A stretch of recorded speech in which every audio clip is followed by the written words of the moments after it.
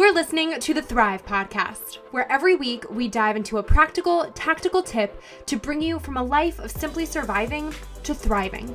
It's personal development for the everyday girl who is done with coasting through her days, done with feeling like she's missing out on the deeper meaning of her own life, and done with mediocrity once and for all. Because it's not enough to simply survive. You deserve to thrive. Christine Errico knew no easy life. Born with a bilateral cleft lip and palate, she was bullied torturously throughout school, experienced an abusive marriage, struggled with substance abuse, and endured years of being told she would never amount to anything, and that her facial difference meant she was also mentally challenged. Today, many years and over 20 surgeries later, Christine is an advocate for the cleft community, working with Smile Train to help strengthen global communications and the cleft community in the United States. She's also a college professor with a PhD in accounting and owns multiple businesses with a real never give up attitude. Christine's resilience, strength, and perspective is refreshing and inspiring. In this episode, she shares confidence-boosting tips and her favorite ways to find hope when facing one obstacle after another. Stay tuned through this episode. Drop it 5 stars if you like what you're listening to, and welcome, Christine. Thank you for having me. I'm very happy to be here. Yes, welcome to Thrive. I am excited you're here. We've already bonded over our shared love of Disney. But here's something that we very much differ on. So, like, fun fact, you have a PhD in accounting, and you're a college professor, which is awesome. Meanwhile, I'm over here. I almost flunked out of corporate accounting in my advanced corporate accounting class in college because it was so totally not my jam. And like, God bless you for being an accountant because I could never do it in a million years. So. Yeah, accounting is a difficult subject, and I get that a lot, that a lot of people said they can never do it. It's definitely not easy. No, it's like a life, it's like one of those life callings that like you have to be blessed to be an accountant because then dude, I couldn't do it. So so Absolutely. much And respect that's, for you. thank you so much. Amazing. Well, you've also got a really awesome, powerful story of literally going from surviving to thriving. And it's such a story to cheer for now, like on the other side. So let's just dive right into it. Introduce yourself and tell everyone all about you and your story that brought you here today. Absolutely, yes. So, as Erica mentioned, my name is Christine, and I was born with a bilateral cleft lip and palate. And what that means is that my lip and palate never properly formed before when I was born, before I was born.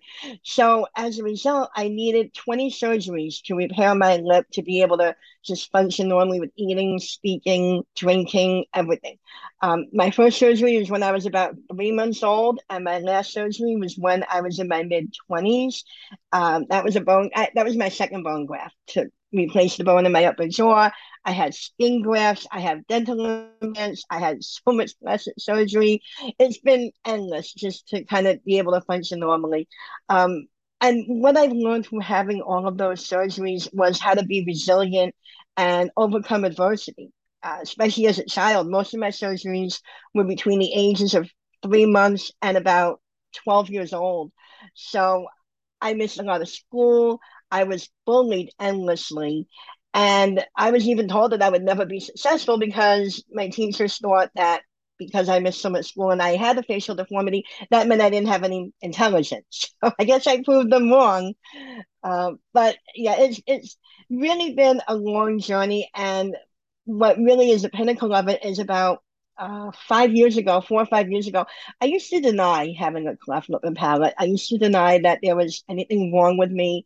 I ignored the bullying. I learned how to just um, build a thick skin around it. Even though it really hurt me, I shut off all my emotions. And as a result, I didn't really know who I was, and I was in deep denial that I had a cleft lip and palate.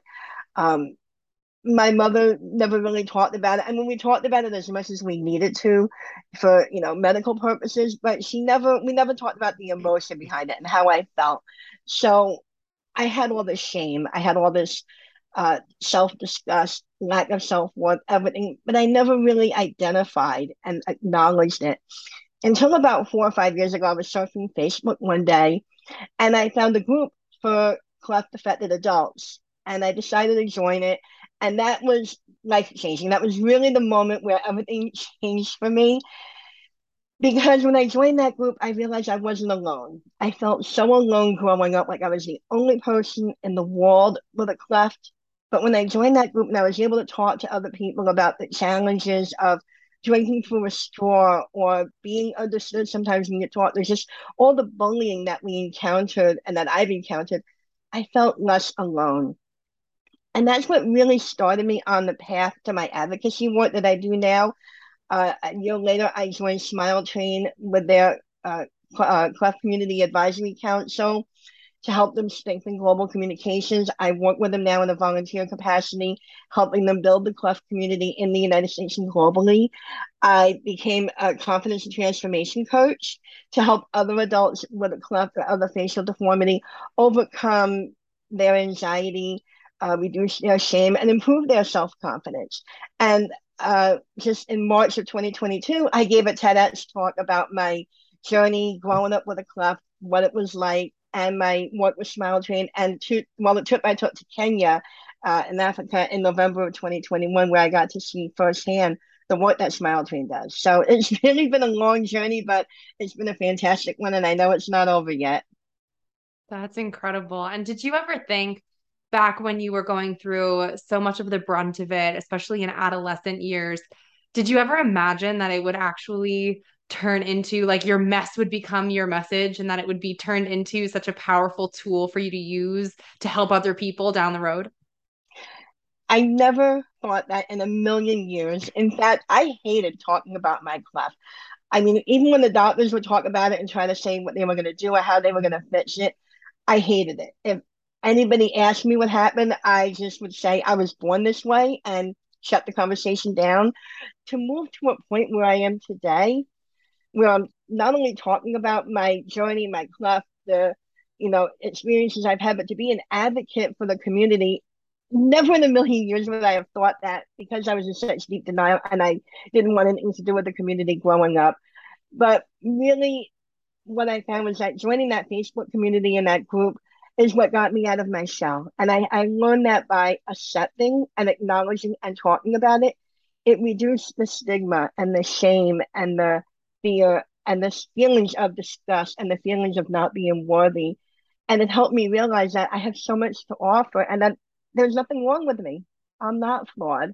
I'm just, different, but there's nothing wrong with being different. Absolutely. I think that's such a powerful thing too that we often forget because when we are in those low moments personally and feeling very isolated and alone, it feels so impossible to think that other people might relate to that because it's just such an isolating feeling. And man, is it empowering when you can just reach out and connect with other human beings who have a shared experience with you where you're like, wow, like you said, you're like, it's like a weight coming off your shoulders of like, oh my God, I'm not alone, and just from having the courage to come out and talk about it and literally just reach out your hand virtually to connect with somebody else and that willingness to share a piece of yourself that feels so closed off and vulnerable and like you've been protecting it for so long, just being willing to like be vulnerable for a moment in the hopes of it connecting with somebody else, like wow, what a profound effect that that has, not just on you but I'm sure that you've changed other people's lives too in the exact same way through connecting with you in that way too. So it's incredible. Thank you. Yeah, I hope so. I like to think that I've changed other people's lives. I know I've made some fabulous friends. Um, I met so many wonderful people. When I went to Kenya, I met a 16-year-old girl who had a surgery that was performed by Smile Train Partner Hospitals there and got to connect with her over shared stories about what it was like going to high school, being bullied, how she was afraid to go to school, and then share her dreams, how she wanted to be a beautician and go to beauty school. And that was amazing. And then I even met a 6-year-old girl who gave me a big hug, and I can see the way she was looking up to me as if I was her role model. And I remember thinking how special that was. And it was, yeah, like you said, it's really amazing to be able to connect with others who have had shared experiences, to feel that bonding and to feel less alone through it all. That's awesome.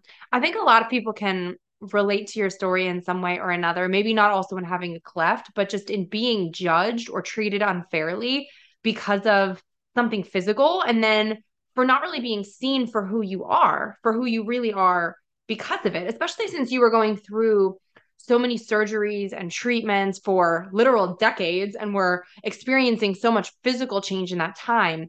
What was your process like for simultaneously working through the trauma and the shame and the horrible things that you were experiencing emotionally and physically? Because I have to imagine it wasn't like you had a totally closed chapter that then you were able to sit down and assess and heal from. It was like this was all kind of happening side by side in tandem. So what was that process like for you Mhm, emotionally healing through everything? mhm.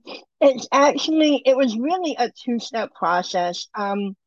Growing up, I didn't, like I said, I was in deep denial about having a cleft. Even though I knew I had it, I refused to acknowledge it and accept it.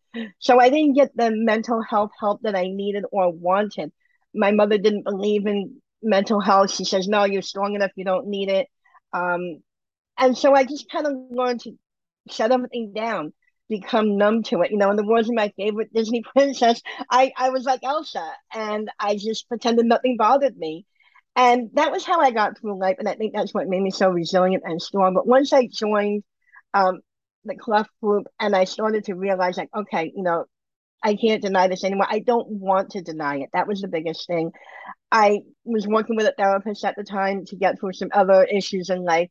And we started digging deeper into my childhood, into the trauma that I've endured. And the most poignant part was when they mentioned that I did not have a normal childhood. And that was really eye-opening for me because I thought my childhood was normal. It just happened to have a lot of surgeries.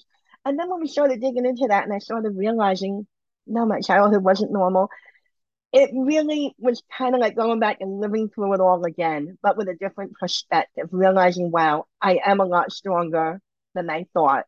You know, I don't have to deny this anymore. I can acknowledge and be vulnerable and be emotional. And it's okay because, as I've been told, what I've went through would have taken many people down and that I survived it. And all of everybody who has a cleft lip or a cleft palate is a survivor. I always say that we weren't given anything that we couldn't handle. And I believe that everybody who was born with a cleft has the ability to survive so much hard times, just having a cleft. So, getting back to the main process, it's been a journey of working on myself, acceptance. That's been the biggest part is accepting who I am, accepting how I look, and realizing that for most of my life, I did look this way. And I was, nobody, I mean, yeah, except for the bullying, I wasn't really cast out of a community like some other people were. And when I realized I had so much more to give, I was a college professor, I got my degree. I learned that having a cleft lip did not define me, does not define me. It's just a major part of who I am, but it's not all of me. Yeah, that's incredible. Was there um a process? I know just for myself from like years in therapy, I feel like the little tools you pick up in therapy are like the best little nuggets to take with you to just for forever. But was there anything that you felt like was especially impactful in the process of self-acceptance? And I guess a two-parter to there, was there and if this is like too vulnerable, please feel free to say no, but was there like a point where it all hit you? Because especially since you were kind of taking it in stride as you were going and you were knowing you were being bullied, but it was like you said, you were kind of like numbing out to it. Was Hmm. there a point then in your therapy process where like it all just slammed into you like a brick wall and like you broke down like holy crap, this is what I've been through? Because I know for myself and unpacking trauma, that's like that was a huge thing that happens where you're just like, oh my God, this and the weight of it all of a sudden gets to you and it's overwhelming. So I would love to hear if you experienced that and what how you kind of took that and handled that, and then how the self-acceptance piece kind of wove its way into that piece of the puzzle. Hmm. Absolutely. I would have to say the biggest turning point, and I did not realize this until my therapist pointed it out to me, was the time frame and the time period when I started to accept my cleft was about 2 or 3 months after my mother passed away.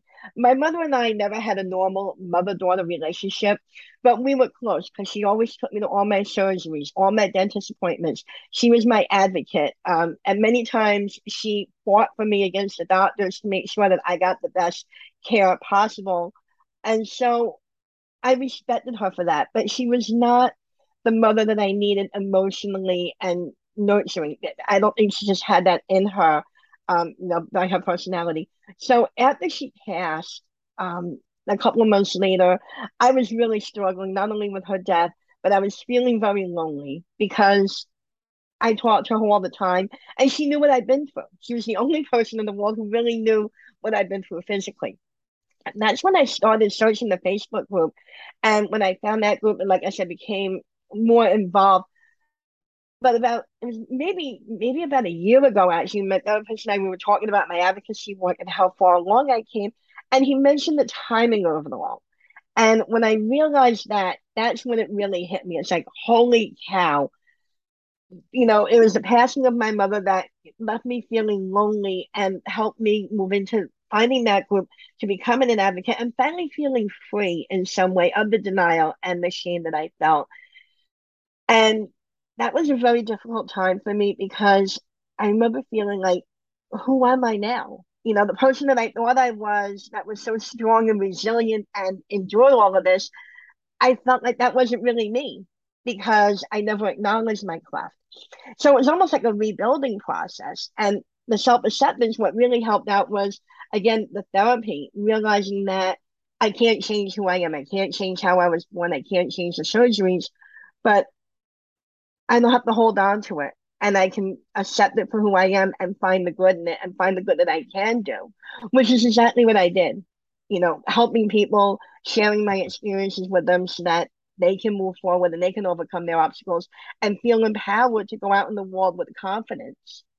Yeah, that's awesome. What gave you hope and kept you going when at times it felt like it was just one obstacle after another before you had the gift of therapy in your life or that sense of purpose from it all? When it was just like one obstacle after the other, was there anything in particular that just kind of kept you grounded and kept you hopeful? Not any one thing, but I'll be honest, I did struggle tremendously. Growing up, I turned to substance abuse when I was in my 20s and 30s to kind of numb everything and feel better about myself. I did struggle with suicidal thoughts at times. And the one thing that kept me going was some inexplainable feeling that no, I can't give up because I'm not gonna let the universe or I'm not gonna let anything take over me. I'm gonna, keep fighting because I have to. I felt like I didn't have any other option but to keep fighting. I didn't want to cause my family the pain of giving up, and because I'm very empathetic, and I'm always sometimes to a point to a fault, too worried about hurting other people rather than hurting myself. So that was my main thing was that I didn't want to hurt my friends, my family, my sister by giving up, and that's part of what kept me going. But the other part is that it's just a deep internal fight that I don't give up easily. I'm very determined. If you tell me I can't do something, I'll prove you wrong.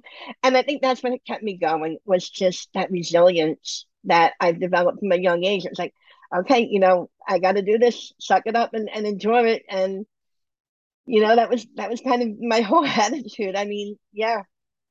Yeah. Can you drop us some of your maybe favorite confidence boosting or even resilience boosting tips, especially for anyone who's struggling with something physical or more outward that maybe they feel distracts from people getting to truly know them for who they are inside? Is there anything that you think is kind of like off the top of your head? Okay, here's something to say to yourself or a practice to do or something that can just kind of hype you up when you're not really feeling all that hyped. Yes, the one thing that I do, and this is something that I actually realized about a year or two ago when I started, we were in the COVID pandemic doing all these Zoom meetings, and I got to see myself how I looked on video, and I was telling the other people I was in the meeting with, says, "Oh my God, do I really look that way? I feel so ashamed." And they said with such loving grace, "You've always looked that way, and there's nothing wrong with it." And when they told me that, I felt like, yeah, that's how I've always looked. And there's nothing wrong with it. So whenever I'm feeling a lack of self-confidence, whenever I'm feeling down on myself, I think about, okay, this is who I am. I've gotten this far in my life. I can do this. I've overcome much worse. I can overcome anything. One tip that I do like to use, and this is what I used before I gave my TED talk when I was incredibly nervous, the stage manager told me to do the Superman pose, when you put your hands on your hips and you pretend you're Superman. I did that and I pretended I was Wonder Woman because she was always my role model growing up. I loved Wonder Woman. So I thought, okay, I'm Wonder Woman and my invisible jet is outside and I'm gonna go and I'm gonna, tackle this and get through it.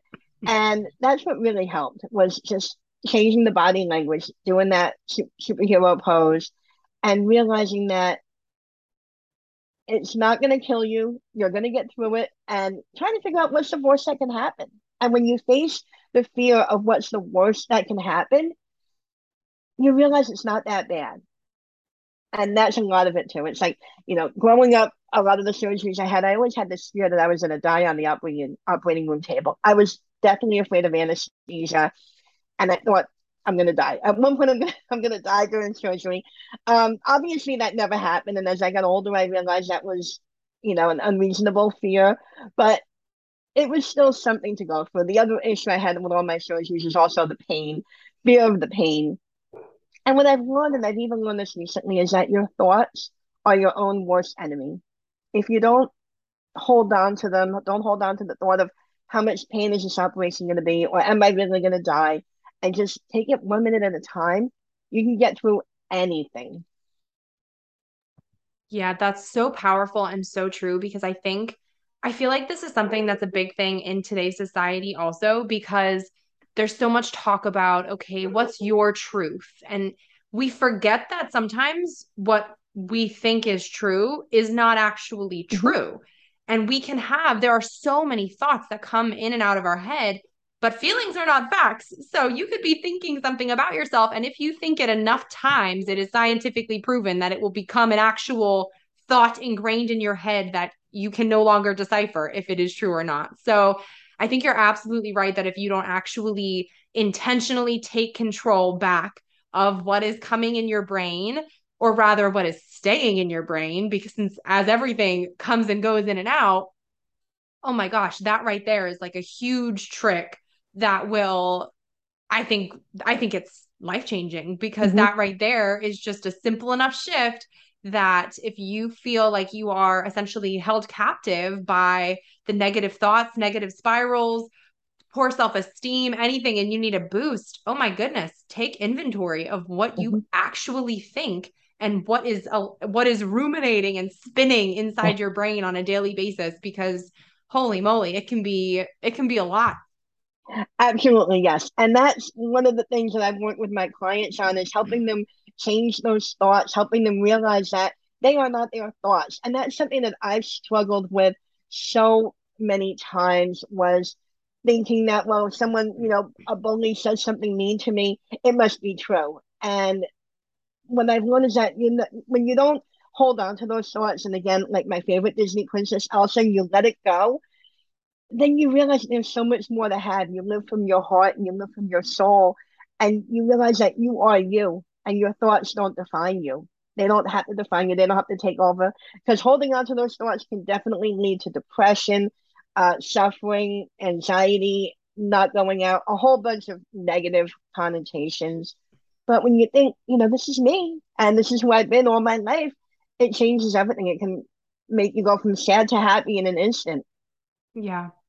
I know you also wrote a big response to an event in 2020 when a talk show host essentially mocked the cleft community. Hmm. And I feel like this is something we see more and more, unfortunately, where even as the world proclaims to be more inclusive, more accepting, it can actually feel like the opposite sometimes.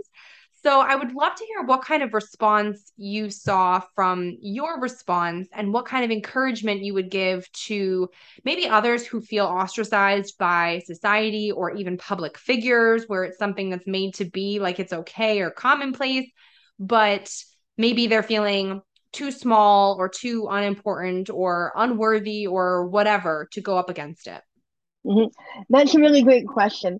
When I wrote that response to, the talk show host Wendy Williams, I was angry, and I wrote that from a place of passion. I wanted her to be informed. The biggest, I guess, issue that I have with society nowadays is that they're not informed, and there is a lot of misinformation and ignorance around cleft lip and palate. The statistics are 1 in 700, which is the same as the Down syndrome statistic. But yet everybody knows about Down syndrome, but not as many people know about cleft lip and palate. So I encourage everyone to just, who's listening, educate, Google it, find out about it. There's a lot of famous people that do have a cleft, but sadly we don't have that many role models. But for anybody who does have a cleft that's listening or knows someone with a cleft, realize that you're not alone, first of all, and there's nothing wrong with it. It's just you were born differently. Uh, you always have a big community. There's thousands of people in Facebook groups that get together to have a club. And there's famous people. The singer of the Pussycat Dolls, Stacey Keach Marin, even Peyton Manning, they all have clubs. So you can go on and do great things. Your club does not have to define you.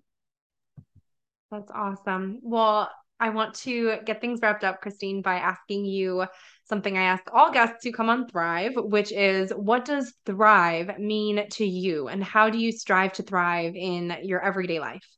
Oh, wow. Thrive means to me being the best person I can be and doing the best, following my heart and following my soul.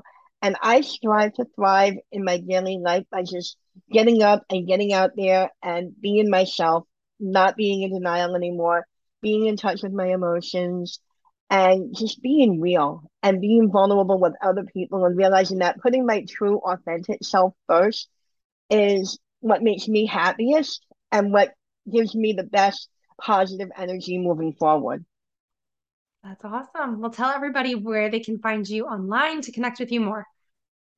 Absolutely, yes. So you can find me on Facebook, Coach Christine Erico, or on Instagram at Christine Erico. And I would love to, connect with people and chat with you. And, feel free to follow me on social media. Wait, before you go, make sure you're subscribed to never miss an episode of Thrive. Drop 5 stars on your way out if you like what you just listened to, and come join the party on Instagram at thrive.podcast to stay inspired and thriving all week long. Thanks for tuning in. It's your time to thrive.